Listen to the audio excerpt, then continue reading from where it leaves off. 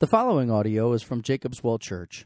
For more information about Jacob's Well Church, please visit www.jacobswellgb.org. Lord, we come to you this morning as a people who are busy with the start of the fall semester, God.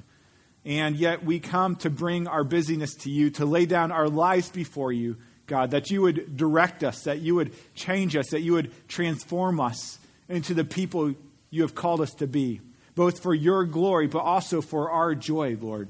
And so, God, I pray that as we look at the conclusion to the Sermon on the Mount this morning, Lord, that it would be buried deep into our hearts, God, that we would not apply it to others, but would apply it to ourselves, and that we would become more enamored with your love and your grace.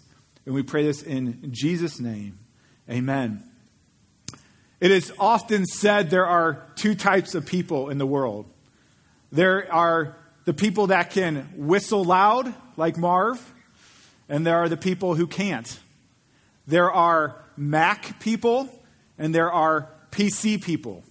There are night owls, and there are early birds. There are people who cut their sandwiches side to side, and smart people that cut their sandwiches corner to corner.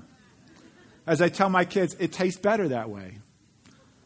There are people who are feelers. There are those who are thinkers. There are those who have clean desks and those who clean their desks periodically. There are those who have email inboxes that are cleaned out and those that have hundreds, if not thousands, of emails in their inbox. That drives me crazy. There are those who use napkins and there are those who don't. You have heard this phrase, there are two types of people in this world, because what it does is it draws a dichotomy. And what a dichotomy is, it is a contrast between two things that seem to oppose one another. Now, the problem with many of the dichotomies that we use in our culture is that those two things actually are not opposed to one another. For example, I have a PC computer that I love, but I also have a Mac tablet and a Mac phone that I love. I don't often use napkins, but in special occasions like eating hot wings, a napkin is necessary. And so these dichotomies are not often true. But today, Jesus is going to end his Sermon on the Mount by telling us about two types of people in this world. And it is a true dichotomy and a serious dichotomy. Jesus will talk about two gates. He'll talk about two teachers. He'll talk about two trees, two types of fruit, two religions, two foundations, two builders. And all of this is to show us that there is a dichotomy that is no laughing matter. There is a dichotomy in this world that is a matter of life and death, truth and lies, heaven and hell. And so today, Jesus is going to challenge us to choose what type of person we will be. If you would, please open up to Matthew chapter 7. We will be looking at verses 13 through 29 today. It is page 1029 in the Children's Bible, page 812 in the Red Bible. As I mentioned, today is the last in our series on the Sermon on the Mount. Next Sunday, we are going to be starting the book of Acts, as you heard here earlier from the small group leaders. And in the book of Acts, we're going to be looking at our story, our family story, our history, but also God's mission for the church. And so we're very excited about that. As we look at the conclusion of the Sermon on the Mount, I am reminded that every good sermon has a great conclusion. And Jesus' conclusion here is invasive. It's challenging. It's sobering. It's confronting, because Jesus is now taking these ideas and these thoughts that he's been talking about throughout Matthew chapter 5, 6, and 7. And he's saying, now you need to do something with it. Now you need to make a decision. And so today, Jesus is calling each and every one of us to make a response. So let's read together Matthew chapter 7, verse 13 through 29. Jesus says this: "Enter by the narrow gate, for the gate is wide and the way is easy that leads to destruction. And those who enter by it are many. For the gate is narrow and the wide is hard that leads to life, and those who find it are few. Beware of false prophets who come to you in sheep's clothing, but inwardly are ravenous wolves. You will recognize them by their fruits. Are grapes gathered from thorn bushes or figs from thistles? So every healthy tree bears good fruit, but the diseased tree bears bad fruit. A healthy tree cannot bear bad fruit, nor can a diseased tree bear good fruit. Every tree that does not bear good fruit is cut down and thrown into the fire. Thus you will recognize them by their fruits. Not everyone who says to me, Lord, Lord, will enter the kingdom of heaven, but the one who does the will of my Father who is in heaven. On that day, many will say to me, Lord, Lord, did we not prophesy in your name and cast out demons in your name and do many mighty works in your name? And then will I declare to them, I never knew you. Depart from me, you workers of lawlessness. Everyone then who hears these words of mine and does them will be like a wise man who builds his house on the rock. And the rain fell, and the flood came, and the winds blew and beat on the house. But it did not fall, because it had been founded on the rock. And everyone who hears these words of mine and does not do them will be like a foolish man who built his house on the sand. And the rain fell, and the floods came, and the winds blew and beat against the house, and it fell. And great was the fall of it. And when Jesus finished these sayings, the crowds were astonished at his teaching. For he was teaching them as one who had authority and not as their scribes. In the Sermon on the Mount, Jesus teaches us many great things. Many have titled this the greatest sermon ever preached. But at the end here, Jesus demands a response from every single one of us. Jesus starts his conclusion with this demand in verse 13.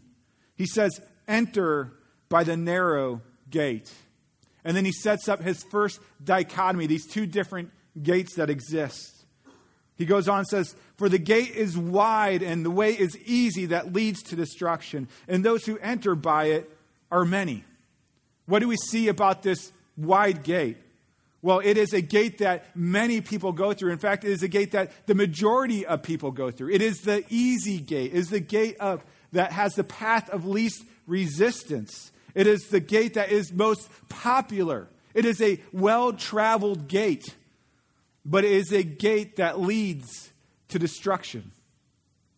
And then Jesus talks about another gate. Verse 14, he says, for the gate is narrow and the way is hard that leads to life, and those who find it are few. This gate is a gate that is not traveled by the majority of people.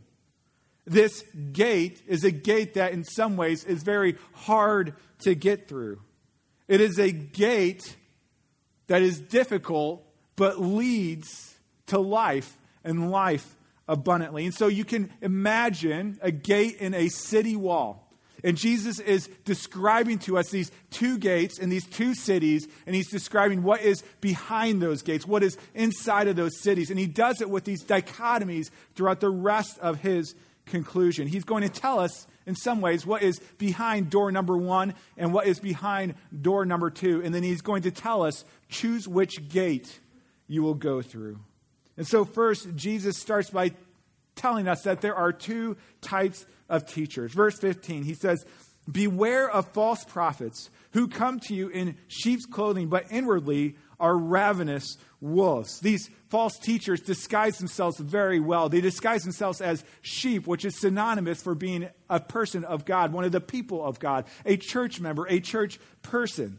These people will use Bible terms. They might seem at the very surface level, very orthodox in their beliefs. But in reality, they are murderers. They are ravenous wolves. This word ravenous is actually very interesting. It's a word that means to rob or to extort. And so these wolves come in and they try to steal the sheep of God. They try to steal people from God and bring them through the wide gate. But Jesus goes on to teach us how to identify these dangerous and false teachers. Verse 16, he says, you will recognize them by their fruits. Are grapes, which grapes are a good fruit, are grapes gathered from thorn bushes? What's the answer? No. Are figs, which is a good fruit, from thistles? No. So every healthy tree bears good fruit, but the diseased tree bears bad fruit. Verse 18, a healthy tree cannot bear bad fruit, nor can a diseased tree bear good fruit. Every tree that does not bear good fruit is cut down and thrown into the fire. Thus you will recognize them by their fruit. Now, Jesus mixes a lot of tree metaphors here together, but one of the metaphors he's using is saying that every tree, every teacher bears fruit of some sort.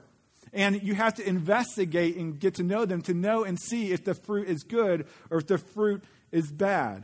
Now, the question for us is, what is good fruit? What does Jesus mean by good fruit? And what is bad fruit?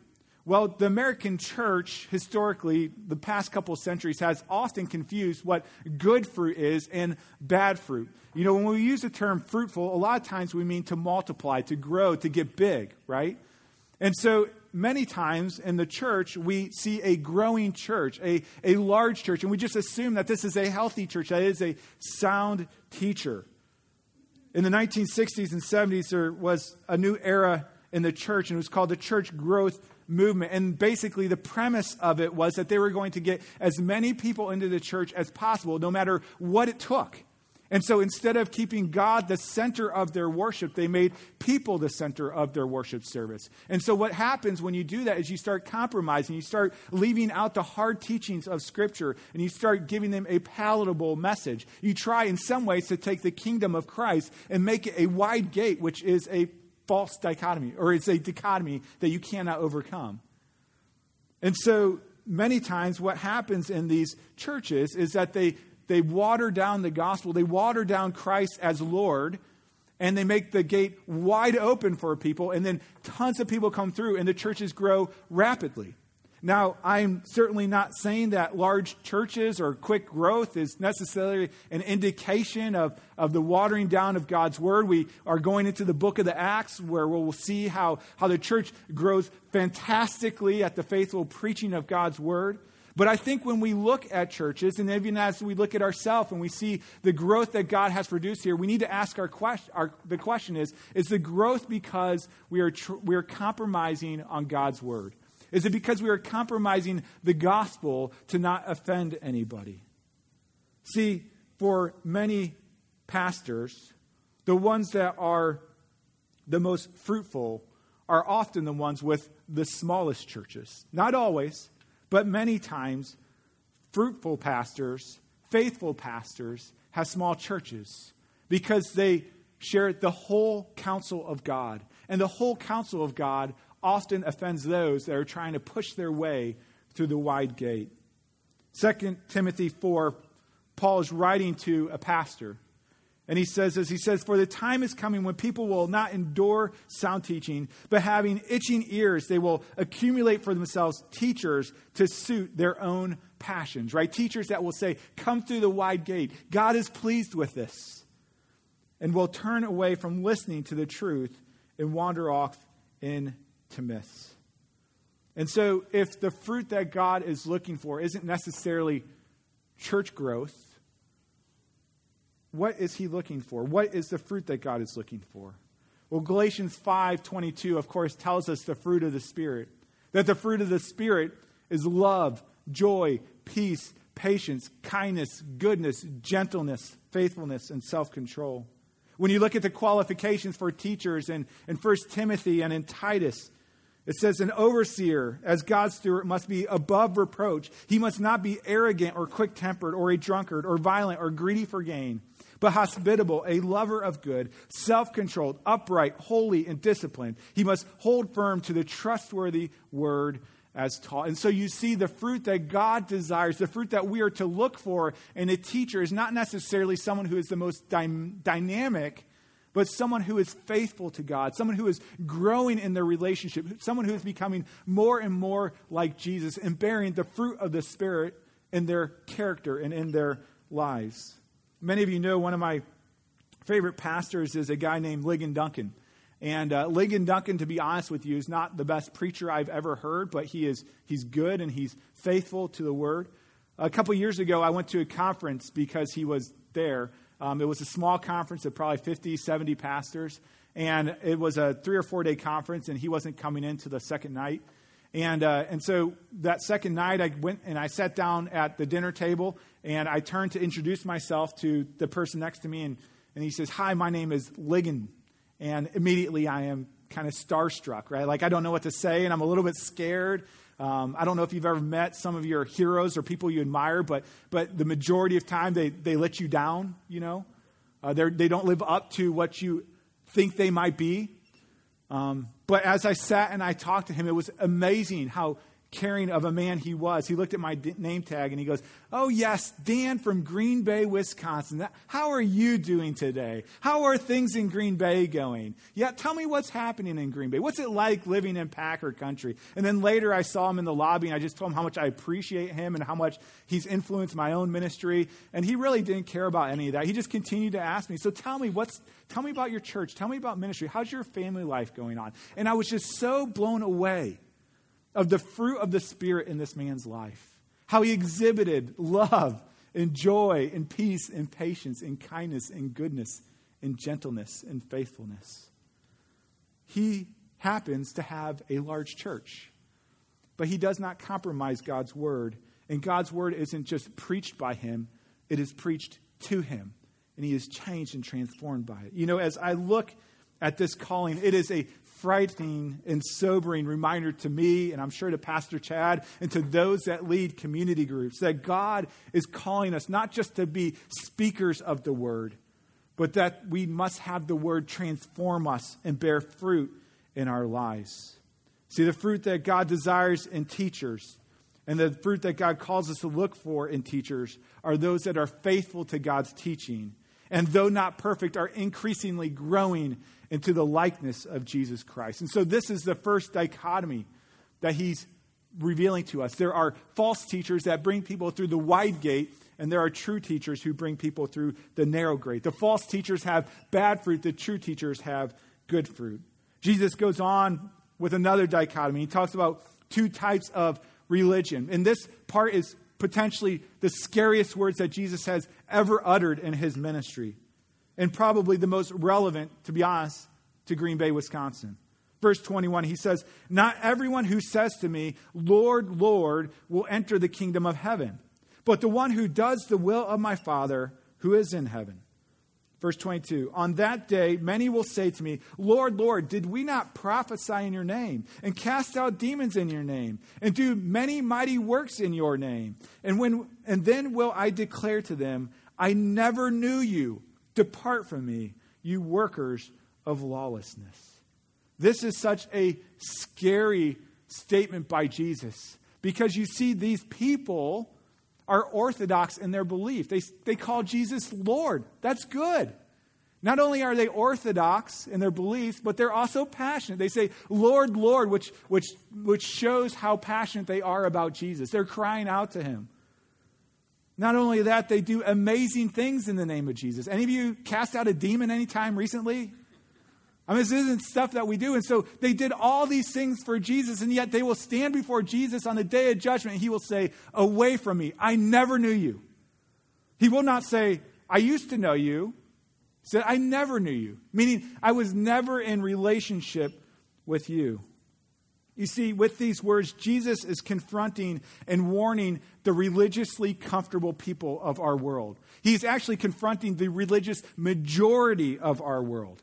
Over my sabbatical, as many of you know, I got to do some interviews, asking people about their spiritual journeys and what they believe and things like that. And it was a wonderful exercise. I so thoroughly enjoyed hearing what people had to say.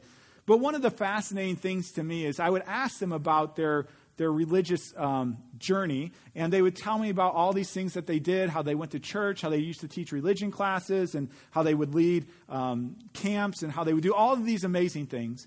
And then I would get to the question, do you believe in heaven and hell? And they would say yes. And I would say, so if you were to stand before God, and he would ask you, why should I let you into heaven? What would you say? And it was amazing how people were so taken back by the question, how they had no idea what to say. But let me ask you that question. What would you say? If you stood before God on the day of judgment, like these men seem to be doing in this passage, and he says, why should I let you into heaven? What would you say? Look at these religious people's answer. Verse 22, and I'm going to translate it more literal from the Greek because there is a word that I want to know that is emphasized in this passage in the Greek that's not necessarily emphasized in the English. Verse 22, many they will say to me in that day, the day of judgment, Lord, Lord, not in your name did we prophesy, and in your name we cast out demons, and in your name we do many mighty things. Do you notice the underpinning of their acceptance before God? Do you notice the foundation of what they believe gains them entrance into heaven? They gave the answer that I think most people in the world and most people in Green Bay give. Why, Lord, should you let me into heaven? Look at all the things that I have done for you. Look at all the amazing things I have done in your name. Look at it. That's why I deserve to get into heaven. But Jesus says to them, away from me, I never knew you. If you are here and you're standing in your own religious pedigree, that you went to church, that you went on mission trips, all in Jesus' name, and that is when you stand before heaven and you say, this is why you shall let me into heaven, you will be surprised by those chilling and awful words in which Jesus will say to you, away from me, I never knew you. See, this is not our heart response. This is the response of every religion except Christianity. Even unreligious people, this is their answer. Why should I let you into heaven? Because I'm a pretty good person. Because I do good things. Because I served at church. Because I went on mission trips. Because I did this. Because I did that. But what the Bible and what Jesus and Christianity teach us is so opposite of that. To the question, why should God let you into heaven? The answer is, on my own merit, you shouldn't. You see, entering heaven is not because of anything you do or have done, but it's because of what Jesus has done on your behalf. Romans 5:8 says, but God shows his love for us, that while we were still sinners, not when we were religious, not when we had great church attendance, not when we went on mission trips or cleaned our life up or kicked that sin out of our life or stopped messing up. But while we were still sinners, Christ died for us. You see, on your behalf, Jesus lived the only life worthy of meriting heaven. But then he also died the death that you and I deserve as punishment for our sins. And he gives to us his righteousness and takes upon himself our sin, that we can be accepted before a holy God and live with him for all eternity. You know, we sang this just earlier in the song, Rock of Ages. We sang, not the labors of my hands can fulfill thy law's demands. Could my zeal no respite, no, meaning like zealous all the time, could that do it? Could my tears, my mourning, my grieving forever flow? Could that win me heaven? And it says, all for sin could not atone. Thou must save, and thou alone. Nothing in my hand I bring, simply to the cross I cling. Naked come to thee for dress, helpless look to thee for grace. Foul I to thy fountain fly. Wash me, Savior, or I die. And then he turns to that judgment day. And he says, while I draw this fleeting breath, when my eyes shall close in death, when I soar to worlds unknown, see thee on thy judgment throne. And then Rock of Ages, cleft for me, opened up, a hole, a chasm where we can sink into. Let me hide myself in thee. You see, the kingdom of heaven is not for those who have one foot on Jesus and one foot on their religious merit. It is for those who stand firmly and only both feet upon Jesus. Now, in this verse, Jesus is not only warning us against putting confidence in our own goodness, but Jesus also warns us against having confidence in a superficial, empty, and fruitless profession of faith in Christ. Jesus says this in verse 21. You can look with me. He says, not everyone who says to me, Lord, Lord, will enter the kingdom of heaven. In other words, some people who say, Lord, Lord, will, right? But not everyone. He says, but the one who does the will of my Father who is in heaven. And so Jesus is answering this question. How do I know if I'm going to heaven? How do I know if I will get into heaven? Jesus says, this is your litmus test. Your litmus test is not simply empty words or lip service. It's what you do with your life. If you're obedient to the will of the Father. Now, there is an initial obedience that the Father calls us to. Jesus talks about in John 6. He says, for this is the will of my Father, that everyone who looks on the Son and believes in him should have eternal life, and I will raise him up on the last day. And so that is the initial obedience that God calls us to trust in Jesus. But there is a result of that, which is the continual and growing obedience. John 14, Jesus says, if you love me, you will keep my commandments. You see, the will of the Father is that we believe in Jesus in such a way that it actually changes and transforms who has authority over us. That in believing in Jesus, you make Jesus not only your Savior, but that you make him actually Lord and commander of your life. And you bear the fruit of having a new master.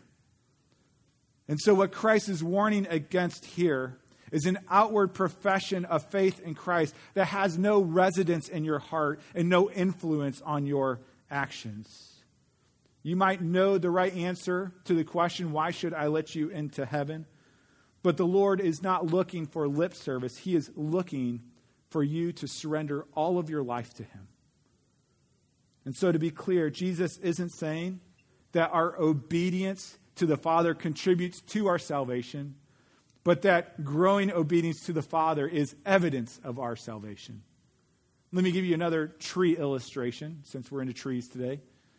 In my backyard, we had a tree, and the first year that we moved in, it was nice. It had leaves. And then the second year and third year, the leaves quit coming back. And so we cut down the tree and we got rid of it. We still have to get rid of this stump, but we cut down the tree because it was dead. And so how do we know that the tree was dead? Because there were no leaves, right? Which means that the leaves do not make the tree alive, right? But the leaves are a sign of whether the tree is alive or not. Do you see what I'm saying? So in other words, leaves don't give the tree life, but they're evidence that there is life in the tree. Like leaves, Jesus is telling us that our doing the will of the Father does not give us life, but it is evidence that God has given us eternal life in Jesus Christ, and he has taken over our life, and he is bearing fruit in our life. There are many in Green Bay, and maybe here today, I'm sure there are some here today, that would claim to follow Jesus. They claim Jesus as their Savior, but they refuse to make him Lord over all of their life. They follow Jesus' commands that they agree with, but refuse to follow the commands they disagree with. You know, many people look at this Sermon on the Mount and they admire it, and we'll talk more about this later. They'll say, you know, I love what Jesus says about loving one another, but I think his views on money are a bit extreme. Or I love what Jesus has to say about turning the other cheek. I think that's wonderful. But his views on sexual purity are just outdated. Or they'll say, I love Jesus calling his disciples to share the light of the gospel with a dark world, but that's not really my cup of tea. What Jesus is teaching us in this passage is that you cannot claim Jesus as your Savior if you refuse to claim him as your Lord. And one of the greatest evidences that Christ is your Lord is not when you obey the commands that you agree with, but when you obey the commands that you disagree with, or the commands that are difficult for you. And so Jesus says there are two religions. There is the wide gate that believes that what we do contributes to our salvation. That is the majority of the world. And then there is the narrow gate that believes we contribute nothing to our salvation, but our obedience is evidence of our salvation. The final dichotomy Jesus gives is two foundations or two builders. And in some ways, this is just an illustration of what he's already communicated in his conclusion. But he says this in verse 24. Everyone then who hears these words of mine and does them will be like a wise man who built his house on the rock. You know, it's interesting when we get to this end of this passage, and we'll see it in a little bit, the people admire and they appreciate Jesus' teaching. They actually like it. But what Jesus is saying here is he's actually calling us to do more than just appreciate his teaching.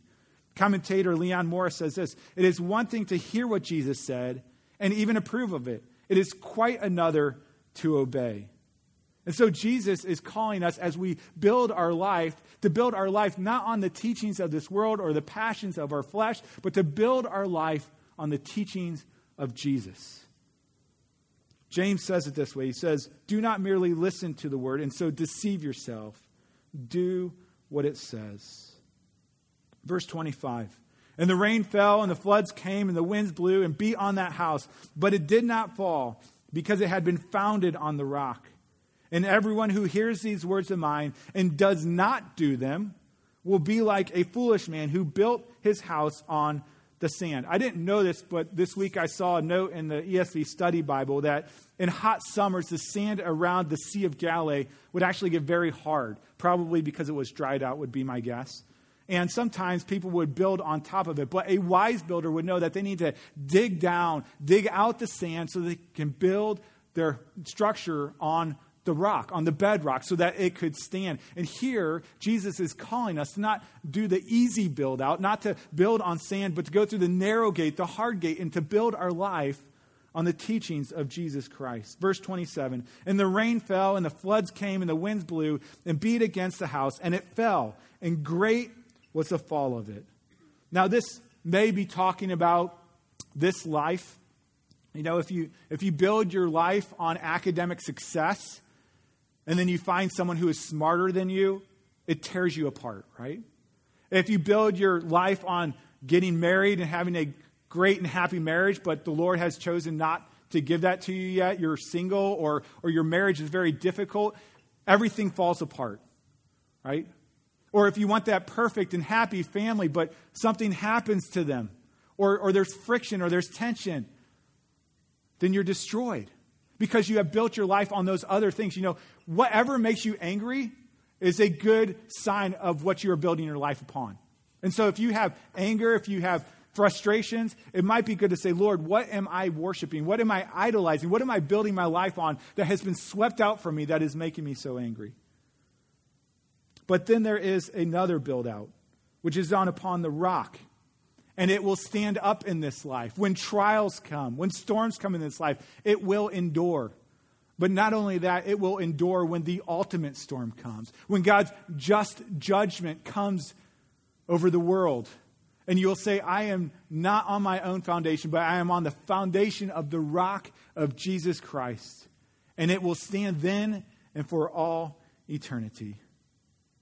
And so, to wrap up kind of what Jesus is saying here in these dichotomies. Jesus is saying there's two gates, right? There's the narrow gate, which is hard but leads to life. And there is the wide gate, which the majority of people go through. He's saying there's two teachers. There's false teachers and there's true teachers. There's two religions. There's a wide gate religion, which says, you know, if you're a good person, you can get into heaven. But then there is a narrow gate religion, which says that it is only by Christ alone that we are saved. And then finally here, there are two foundations and two builders. And we are called to build not on the teachings of this world, but to build on the contrary teachings of Jesus, the ones that are contrary to the teachings of the world. And so as we look at these dichotomies, the question is, what is the point that Jesus is trying to get across? Why is he telling us that there are two gates and two teachers and two religions and two builders and two foundations? Well, you see, all of this is to communicate that there is only one Lord and that there is only one Savior, and it is him, Jesus Christ. Verse 28 says, and when Jesus finished these sayings, the crowds were astonished, literally struck with amazement at his teaching. For he was teaching them as one who had authority and not as their scribes. Now, when you first read this, or at least when I first read this, I thought he was knocking the scribes. Like, scribes are just these puppet people that don't have a lot of authority. But as I thought more about it, I think scribes had quite a bit of authority. They're religious folk that were also kind of lawyers and academic people who taught, and so they'd be like a religious professor at a seminary or something like that. And so they had quite a bit of authority over the way that the culture went and things like that. But they're saying Jesus' authority was so much greater and so much different than the authority of the scribes. His authority was just different. Not the same authority as them, but a different authority. And as we look through the Sermon on the Mount, we see that Jesus does teach with a whole nother authority. He doesn't just teach what previous rabbis and teachers and commentators taught about the Bible. He claimed to be the teacher. Jesus did not only speak on the authority of others, but on his own authority. And not only that, but Jesus speaks as if he is the ultimate authority. I mean, if you look at the Sermon on the Mount, it starts out with Jesus saying this: "Blessed are you when others revile you and persecute you and utter all kind of evil against you falsely on my account." I mean, who says that? I don't say that. I don't say, hey, you know what? If you leave here and people bash you because of me, you're blessed by God because of that, right? I don't say that. Who says that? Jesus goes on to say, you have heard it said, right? All the commentators, all the wise rabbis have said this. They've translated this about the scripture. But I say to you this. Jesus says, you want to know how to pray? Let me teach you how to pray. And then we get to today's passage, and Jesus actually says, your entire eternity depends on how you view me. Who says that? I hope none of you do. C.S. Lewis says there's really only three options when you come to Jesus. He can't just be a good teacher. He's either a liar, right, who makes people think he's more important than he actually is, or he's a lunatic who thinks he's the center of the universe but really isn't and needs to be locked up, or he's Lord, and he demands our obedience in our life. You see, at the end of the Sermon on the Mount, the people were amazed at his teaching and his wisdom and his authority, but that was not enough. Jesus didn't just want their admiration. He wanted them. I've shared this story before, and I'll end with this, but I have a picture this time, so makes it new. On June 30th, 1859, there was a man named Charles Blondin, and he was the first man in history to walk across a tightrope across Niagara Falls. And over 25,000 people gathered to watch him walk this 1,100 feet from one side to the other. He had no safety harnesses, no safety net or anything, and so it was a daring effort. The slightest slip would have been fatal to him. When he reached the Canadian side, the crowd burst into cheers. Well, over the next couple of days, I guess because the line was still up, he decided to do it several more times. And he one time walked across on stilts, which would be amazing to see. Another time, he actually brought a chair and a stove out, I'm guessing a cooking stove, and he sat down and cooked himself breakfast and ate on the middle of the wire. Another time, he took a wheelbarrow cross with a load of 350 pounds. And so I think the picture's here. There he is, right there. There's spectators watching him from a bridge. But here he is with a wheelbarrow, evidently 350 pounds. And when he gets to the other side, of course, the crowd is cheering and roaring, and they're excited. And he sees one particularly enthusiastic man. And he looks at the man and he says, do you think I could take a person across this wire with someone in the wheelbarrow? And the man's like, of course you could. And he says, do you think I could take you in this wheelbarrow across the wire? He goes, of course you could. And he says, get in. And the man refused. To admire and applaud the teachings of Jesus is one thing. Almost everyone does that in the entire world. But Jesus is calling you through a narrow gate. Jesus is calling you to entrust your entire life to him to get to the other side. Jesus is actually calling you to get into the wheelbarrow. See, it's so interesting. If you look in chapter 8, the very first verse, people are following Jesus. But in the last verse, people are telling Jesus to go away. They don't want him. They don't want his teaching. They don't want his miracles. They don't want his transformation. And so the question that we are left is, which one are you?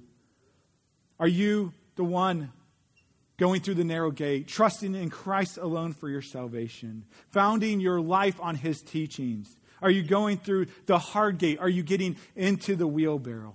In a minute, we're going to sing the song, I Have Decided to Follow Jesus. For some of you, this is a recommitment to surrender all of your life to him. We do this every Sunday. But for some of you, maybe you are surrendering your life to Jesus for the very first time. If that's where you're at, I'd encourage you just to mark on the connection card and let us know that, because I'd love to connect with you. I'm not going to broadcast it to the church, but I'd love to talk to you more about that.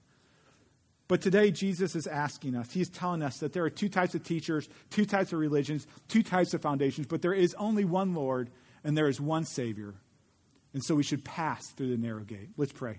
Lord Jesus, there is so much here in your conclusion that is challenging, but God, pray that you would work deep in our hearts, Lord. God, I pray if there are those here today that maybe have grown up in the church, but have walked away from you, or have followed you half-heartedly, Lord, that you would challenge them, Lord, to surrender all of their life to you, God, that they would turn to you, that they would get in the wheelbarrow, that they would entrust their very life to you as their Lord and Savior. And we pray this in Jesus' name. Amen.